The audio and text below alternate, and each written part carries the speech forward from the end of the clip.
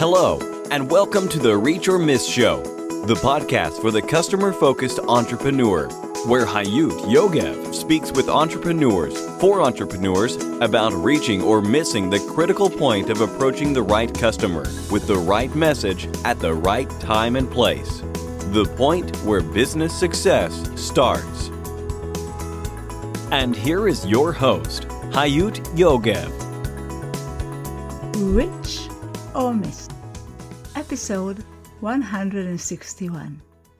Hey, my Reachers, how are you? In the last 2 months, I felt more than ever how the world is one big community.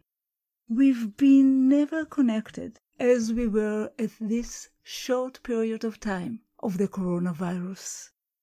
And if any of us needed a proof that what Mark Schaefer wrote in his book, Marketing Rebellion, that the most human company wins, or that what David Newman Scott and Reiko Scott wrote in their book, Fanocracy, about turning customers into fans and fans into customers, is the right path today? We've got it in these last 2 months. It's all about people. So, if you ask me today, where should you focus on with your $1 and 1 minute? How to maximize any minute of your time today, at which channel? I have one answer for you. At this moment, it should definitely be Facebook groups. Either with your own group around the main problem that your customers need to solve, or as a very active leading member on a group where your customers are. You should be active in Facebook groups. I invite you to join one of my 2 Facebook groups to see how I do that, and I think it can be another stage in turning your entrepreneurship into a business success story. If you are a woman entrepreneur, look for women entrepreneurs starting out on Facebook. And for all entrepreneurs, look for entrepreneurial marketing success. I hope you'll find it relevant to you. And I look forward to meeting you there. My guest today, Sean Castrina, said a good business starts on one of 3 foundations: solves a problem, meets a need, or satisfies a desire. He told me, I experienced a need and started Advantage Handyman. Not a sexy business. Well, it turned into a multi-million-dollar company. Let's hear how he did that. Sean Castrina lost his dream job 25 years ago and decided he would never be dependent on an employer for his financial security again. He became a millionaire at 36 years old by becoming a serial entrepreneur, starting more than 20 companies and currently running 9 companies. His newest book, The World's Greatest Business Plan, helps people by providing a simple step-by-step plan for those who cannot afford to fail. He has contributed to some of the most recognized media outlets, including Forbes, Inc. magazine, Yahoo Finance, NSNBC, as well as a guest lecturer at some of America's finest colleges. Let's hear Sean Castrina. Sean Castrina, what a pleasure to have you here. Hi. I'm excited to be here. I was waiting for our conversation, and I'm really excited towards what we are going to talk about today. And I just shared with our listeners what you've done until now, and I would like to ask you to share with us, what are you doing and most passionate about today, and where are you heading? Okay, when I'm passionate about this over the next 30 days and the previous 30 days, I just finished my 3rd book called The World's Greatest Business Plan. Yeah. And the reason why I wrote The World's Greatest Business Plan is because too many business people, too many startups, they don't have a plan.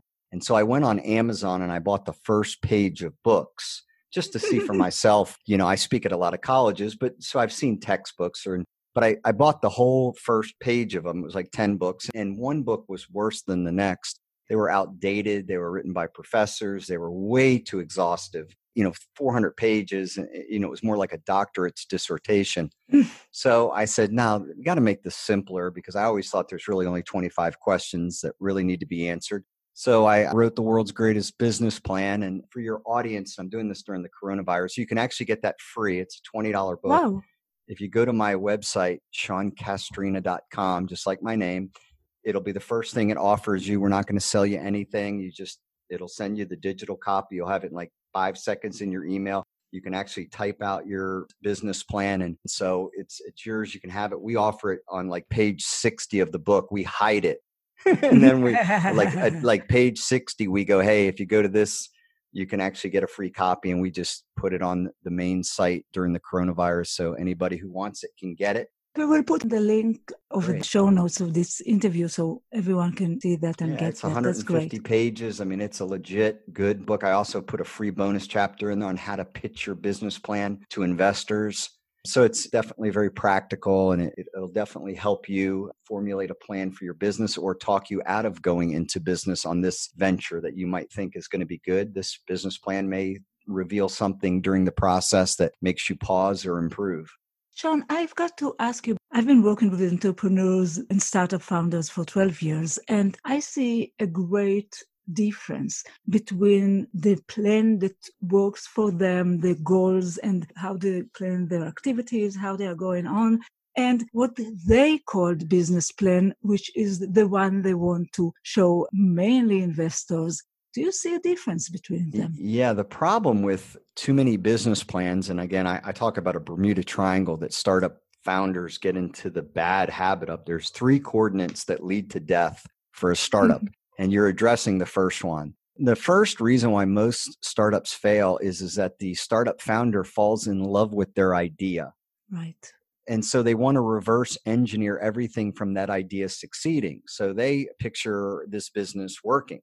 So they do the business plan to answer everything to give them that answer because they want it to work. Where a business plan should absolutely challenge your idea. And if your idea can't pass the rigorous test of a business plan, then you darn sure shouldn't move forward on it with money. And any good investor is going to pound you on the questions that I would ask, but you need to open your idea up for criticism. I always say, when you introduce your idea to the marketplace, you're going to find out how good of an idea that is. And I would much rather test it rigorously through the business plan process than put up $100,000, introduce it to the marketplace, and nobody wants it. But do you talk about the practical plan that they're supposed to work by, or this is the plan that they're going to show their investors, or you think They kind of go both. It's kind of, this is the problem with a business plan in the ones that I read. Business plan should accomplish a couple things. Number one, it should convince you, the startup founder, that this is a good idea. And thus, it should also parallel convince investors or people, partners, whoever's going to be involved in your business. They would look at this business plan, and after reviewing it would go, wow, yeah, I think this has a real strong chance of working. So it has to build confidence in everybody that's involved. It has to do that. I mean, that's critical that it accomplishes that. That's one of the many things it needs to accomplish, but that's a fundamental part of the business plan. And because you established more than 20 businesses, isn't it? That's correct. Can you tell us a bit about that? Yeah. I mean, the problem that I have found is that the businesses that succeeded well for me were the businesses where I personally experienced a problem. I couldn't get somebody to do something for me. There wasn't enough competition. I couldn't get enough people to bid on the work or do the work. There was always a problem that I had, that I experienced a need, that I found difficulty in solving, that became my best businesses. This is unfortunately what other people do. They get excited about something and then reverse engineer the business from there. I love golf, but I don't start a driving range or go buy a golf course. Richard Branson loves sailing, but to the best of my knowledge, he doesn't have a sailing construction business. No. Where he constructs yachts and race No, boats. he doesn't. We all know Right. what he's got. Typically, he either finds a need. That's how the airline started. He tried to fly to the Virgin Islands and he got pushed off first class and, chartered a flight. Other people thought it was a great idea and boom, you have Virgin Airlines. So you typically solve a problem.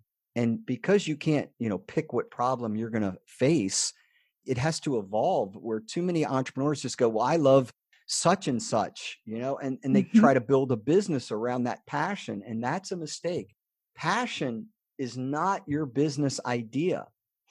Passion is because you think it's a great idea and it's going to be profitable and it's going to pay for your passions. You got to be passionate about all the other things. The idea that hits you may not be that sexy. Can you tell me the stories of a few of your businesses? Yeah. One of my most successful companies is I started 20 years ago. I started a handyman company. Now, that is the least sexiest business you can imagine. It depends who you're asking, but yeah. Right, it is. The least sexiest business. Now, I don't know the difference between two screwdrivers. You got the flathead one and the one that kind of has like a, crosses over. I don't know anything. I could not put together a 3-piece birdhouse to this day. But I owned a magazine at the time in cities on the East Coast. And I wanted to convert my dining room in my home to an office because we had a newborn child and I didn't need to leave the house to work. I could work from home. Okay. And so I wanted to hire somebody to do this work, to convert this, put lights in the ceiling, take out the chandelier, little things. Sure. I couldn't get anybody to do it. All the people that were supposed to give me an estimate to do the work, they never showed up or they didn't show up when they said. Then when I hired somebody to do it, they didn't show up. They showed up, they gave me excuses. Then they didn't want to charge me what they agreed to. I had a problem. So I said, I'm going to start a business. There's got to be other people like me. I couldn't find people. I saw a tremendous need. Okay. And I started Advantage Handyman. Okay. Not a sexy business. Well, it's now turned into Advantage Home Contracting 20 years later. It has 8 companies and we'll do anything for your house from fix a light to build you a $1 million custom home. Oh. But it started because I couldn't get anybody to turn my dining room into an office, which was like one day of work. So it started something very little. It was based on a need that I experienced. And that has morphed into a multi-million dollar company. And that's just one of the businesses I've started that, again, turned into about 11 companies over the years. Wow. What did you do different with this company compared to everything else that you saw out there in terms of what you did? Our competitive advantage, our differentiation. Yeah. What I found is that for one, is that most people, if you called a contractor, you typically got a voicemail. So you never actually spoke with anybody. It was, hello, this is Billy Bob's Carpentry. Leave me a message and I'll give you a call back. And he calls you back 3 days later, if he runs out of work. So I thought from the very beginning, you should call and speak with a live voice. Now, remember, this is 20 years ago. Yeah. And I didn't think it should be like a professional, answering service because they can't really answer any questions other than take down your information. So the one investment I made from the beginning is I hired somebody to be in the office who could answer your questions and schedule your estimate when you called. So there would be no delay. When you called, that person would say, yes, we can do that. And I can have Joe out there tomorrow morning to give you an estimate between 8 a.m. and 10 a.m. So that was the first thing that I experienced that I offered that I wasn't getting and I was disappointed with, is that you'd actually speak with somebody. Yeah. The second thing is that I felt like you should be professional in your appearance. You should have a uniform on and you should conduct yourself professionally and not look like you just came out of the woods. So my people wore uniforms. That was important to me. Third thing is that I wanted to know who was working in the homes. You're going to, go inside someone's home. So I vetted my people and made sure that I was putting people in your home that I would put in my home. And I would put people that had a minimum of 10 years experience and that we had kind of checked into their backgrounds a little bit. So that was different than anybody. Where normally you called somebody on the phone, you don't know who they are, you don't know what their background, they could steal from you and just make you feel very uncomfortable. Sure. So I was very specific about that. And then finally, one of the big things we did is that when we finished the job, we would follow up with a survey to make sure you were happy. And that was 20 years ago. 20 years ago. That was a simple business model. I still get those survey cards. They go on my desk. Nobody can touch them. They are, to this day, they go on my desk. You'd think they're putting the, holy sacrament on my desk. And there are 4 questions, and it just gives me a good idea of how the customer experience was. But that was different than what anybody else was doing. So what ended up happening, and this is the lifetime value of a customer, they go, well, Sean, your company did a great job installing that door. Could you finish my bathroom? We'd love to have you do that. And then I'd go out and go, okay, I need to partner with somebody who knows how to finish bathrooms. So I'd go find the best reliable person that I thought understood how to do bathrooms, and I would partner with that person. So that person would become a part of my partnership group, and we'd set up a whole company based on bathrooms under our Advantage name. And I did this 8 different times. So every time we started seeing a tremendous demand from our customer base asking us to do something, we knew it was time to start a company to do that. Wow. Do you continue doing that until today? Or it makes me more money than the president of the United States. So you decided not to run for presidency. Why? I mean, I make passive income because I don't know how to do any of these repairs. I don't do anything. I created the company and I handle marketing, but I don't do anything day to day within the company. I have partners. And so from the beginning, I remember I owned a magazine, so I couldn't work within the company anyway. I just kind of created it, got it started, kind of created how I thought it should run, but I was never going to work in it day in and day out, which is the E-Myth theory. Too many business owners get trapped inside their companies. They become the technician, and all they do is have a job. Yeah. So I still own that among other companies, but that's still a multi-million-dollar company. Wow. Do you see yourself as an entrepreneur? Oh, absolutely. And there's a difference. I just want to say this to your audience. There's a difference between a business owner and an entrepreneur. Please. And people may disagree with me on that, and I'm debated anywhere at any time. You can be a business owner. Let's say you were an electrician and you didn't want to work for the person you were working for. So you set up your little electrician shop, Joe's Electrical. Okay. And you put a little ad in the paper and they call you, you go out and do the work, or maybe you got a couple people working under you. That's a business, and you run it, and your goal is to survive and be able to make money and have some flexibility. And it's a singular business. Mm-hmm. You had an entrepreneurial season to start it. Maybe it was 6 months. But since then, you've never expanded that business. You don't offer any other services other than, it's just a very singular business. Mm-hmm. You're not an entrepreneur. An entrepreneur is an opportunist. Okay. In other words, you look at Richard Branson, he's many, many companies. Donald Trump, many, many companies. Mark Cuban, many, many companies. Look at Shark Tank. They're considering buying businesses every time they hear a good idea. An entrepreneur is very opportunistic, even if it's let's look at Bill Gates. Now, we know him with Microsoft, but Microsoft has bought over 100 companies. Sure. They're extraordinarily entrepreneurial. He's entrepreneurial. They just do it under the umbrella and the resources of Microsoft. Sure. They invented so many things, of course. Yeah. Look at Amazon. They're always buying companies. They're extraordinarily entrepreneurial. Mm-hmm. So, I'm always looking. Can you give the best advice for any entrepreneur? What is the best advice that you can give them? Yeah. Solve a problem from the beginning. Don't fall in love with your idea yet. At some point you can, after you've done your business plan, but in the beginning, a good business starts with one of 3 foundations. And this is the best advice I can give you. You want to start a business that meets a need that people have, a big need. A lot of people have this problem, like they have trouble sleeping. So you have all those snoring medicines or pillows, okay? Whatever the case may be.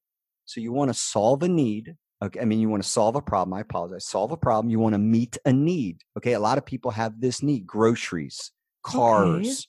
Okay, you want to solve a problem, meet a need, or satisfy a desire. That's a BMW. There's a difference between a Ford, okay, or let's say a BMW. A BMW is a desire. A sandals vacation in America where you go with your wife, you don't have to take your kids. That's a desire. That's the next level.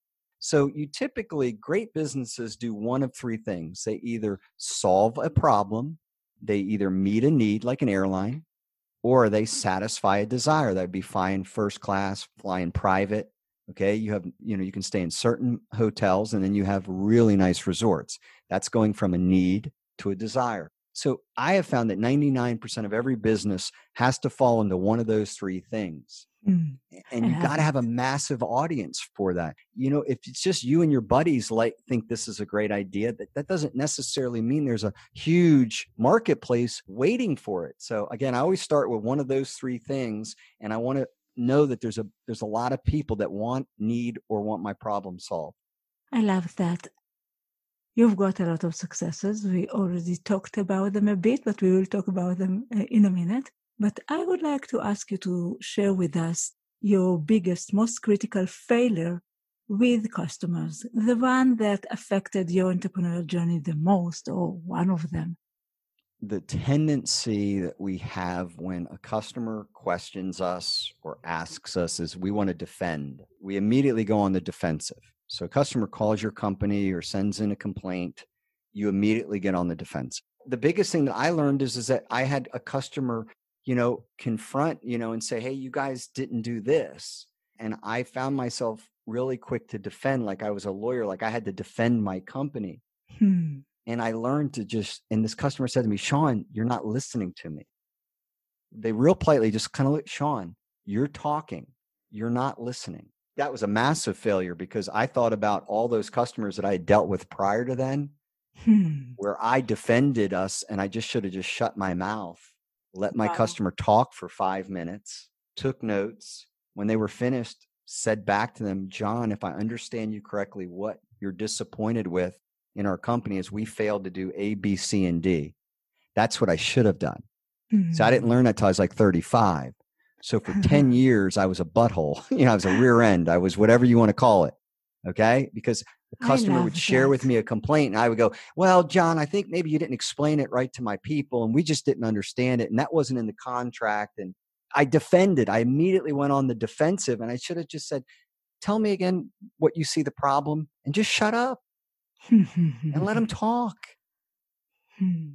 That has changed everything.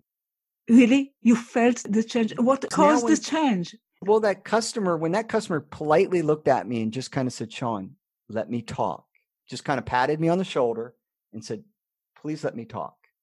And it hit me. That was my aha moment. That the number one thing when you're dealing with a customer, the number one thing you can do is shut your mouth and give them the opportunity to talk and get it all out.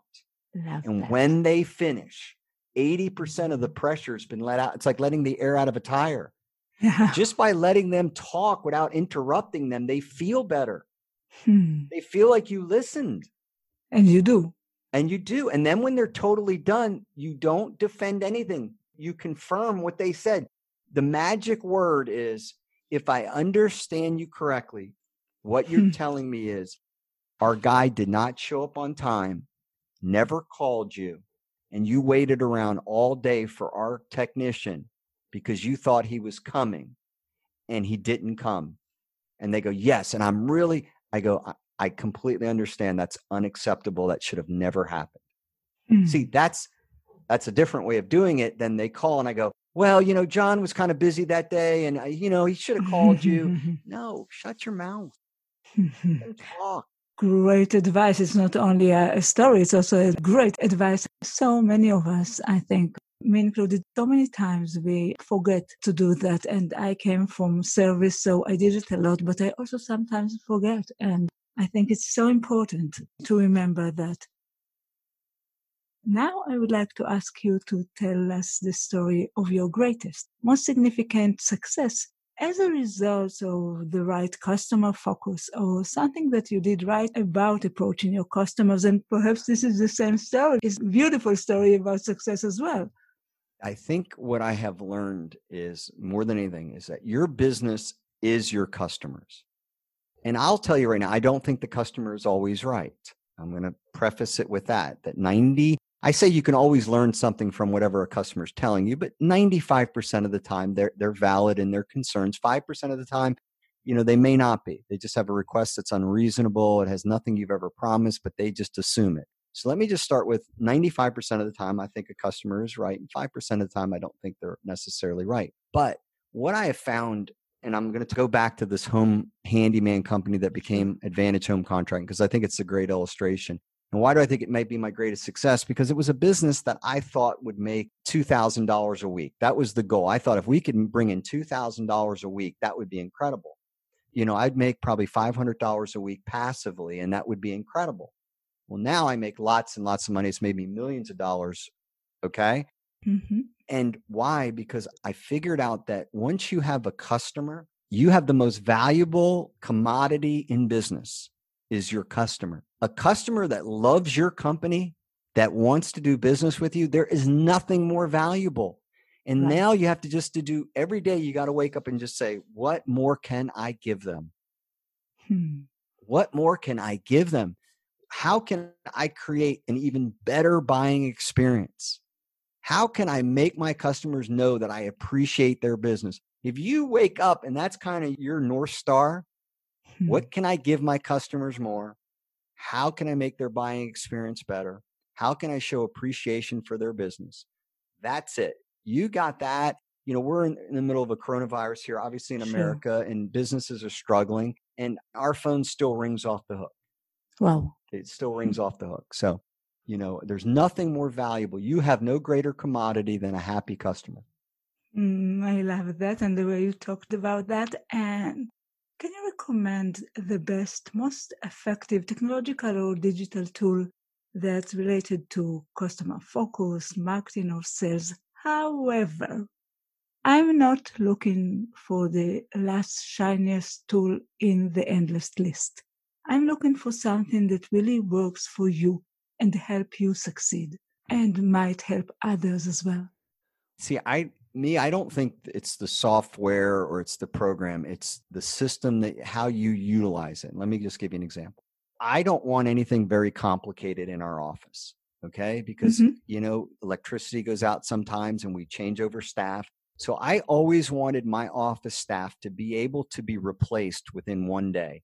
If somebody quit or we lost somebody, I wanted to be able to bring somebody off the street and be able to take over their job.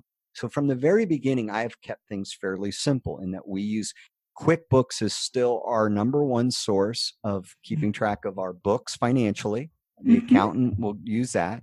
And yet when you enter anything, you still have a customer file. And then you can export that obviously to an email program.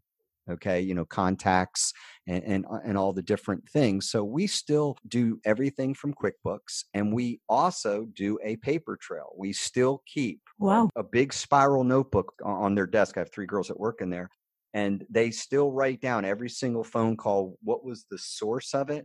That's marketing. I know every customer that ever contacted our company and how the genesis of that moment, who gets credit. And now I have a customer that's a 20-year lifetime value customer. They may have spent hundreds of thousands of dollars with us, but I know maybe the first time they heard about us was through a postcard. Well, because their neighbor bragged about us. So QuickBooks is probably the number one center of our universe. But I think it's what we do with that information. Of course. We really utilize it well. We do follow-up phone calls from it. Our accounting is from it. I get a dashboard system every week. Okay. To keep track. So I think it's what you do with what you have, whatever one works for you, but you need to constantly be aware of what's going on in your company. How many customers, have looked, tried to do business with you today, tomorrow, this week, last month? Is it increasing, declining? Is your income increasing or declining? Is your profit margins increasing or declining? Whatever software can provide that for you, that's what you need to be using. And I just think it's more important to know the measurables, these key numbers. It's like looking at an EKG if you're working at a hospital, or looking at a heart rate monitor. I know the key numbers that I need to have access to in a minute. Yeah. There are many things that affect one's success. However, I believe that for each of us, there is one thing that really works for them and makes them succeed. And I want to ask you, what is your one key success factor? Yeah, partnering. I learned because, again, with construction company, the handyman company, that was my, first really getting into something I didn't know anything about, but I just knew there was a need for it. So I knew I needed to partner in that business. So immediately within the first year, I gave up my income that I could have got passively, and I brought on somebody who had 20 years of construction experience. And that took us from, $2,000 a week to $10,000 a week real quickly.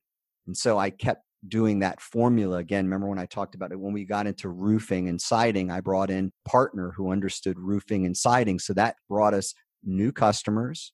It satisfied my existing customers. And so I had a whole new company now, roofing and siding. And then I found somebody, I partnered with somebody with kitchens, partnered with somebody with bathrooms, partnered with somebody with big projects. I partner with people when I build a house. So in all my businesses, and even in my fancy digital marketing companies that I have, partnering has always been my super skill. It is a super skill, because I must tell you that I think that most of my interviewees, which are all very successful entrepreneurs, most of them talk about partnering as the biggest failure. And here you are saying that this is the skill that actually helped you succeed. What is your secret? They don't know how. A lot of times people don't know who to partner with. And there are rules of partnering that I think you have to follow. Let's just really look at the greatest companies. Disney partnership, McDonald's partnership, Hewlett-Packard partnership, Apple was a partnership, Microsoft was a partnership. I mean, I can keep going down the line. You can go with Uber was a partnership, Google was a partnership. You're starting to see a pattern. They were all partners, because what is a partnership? A partnership is when you realize that you can't do it all by yourself. Okay, that's the aha moment. That's for sure. And what makes it work? Is that you realize that this person that you're going to partner with can do something that you can't do. And without them, this business would not get started or be as successful. So they have to, typically partnerships are based on these few fundamentals. You're going to partner with somebody who has time that you don't have. Okay, they can put time into this business because maybe you work a full-time job, but you came up with the idea. Or you partner with somebody who has expertise and experience. That's why I partner, because I don't know how to do these things. Okay.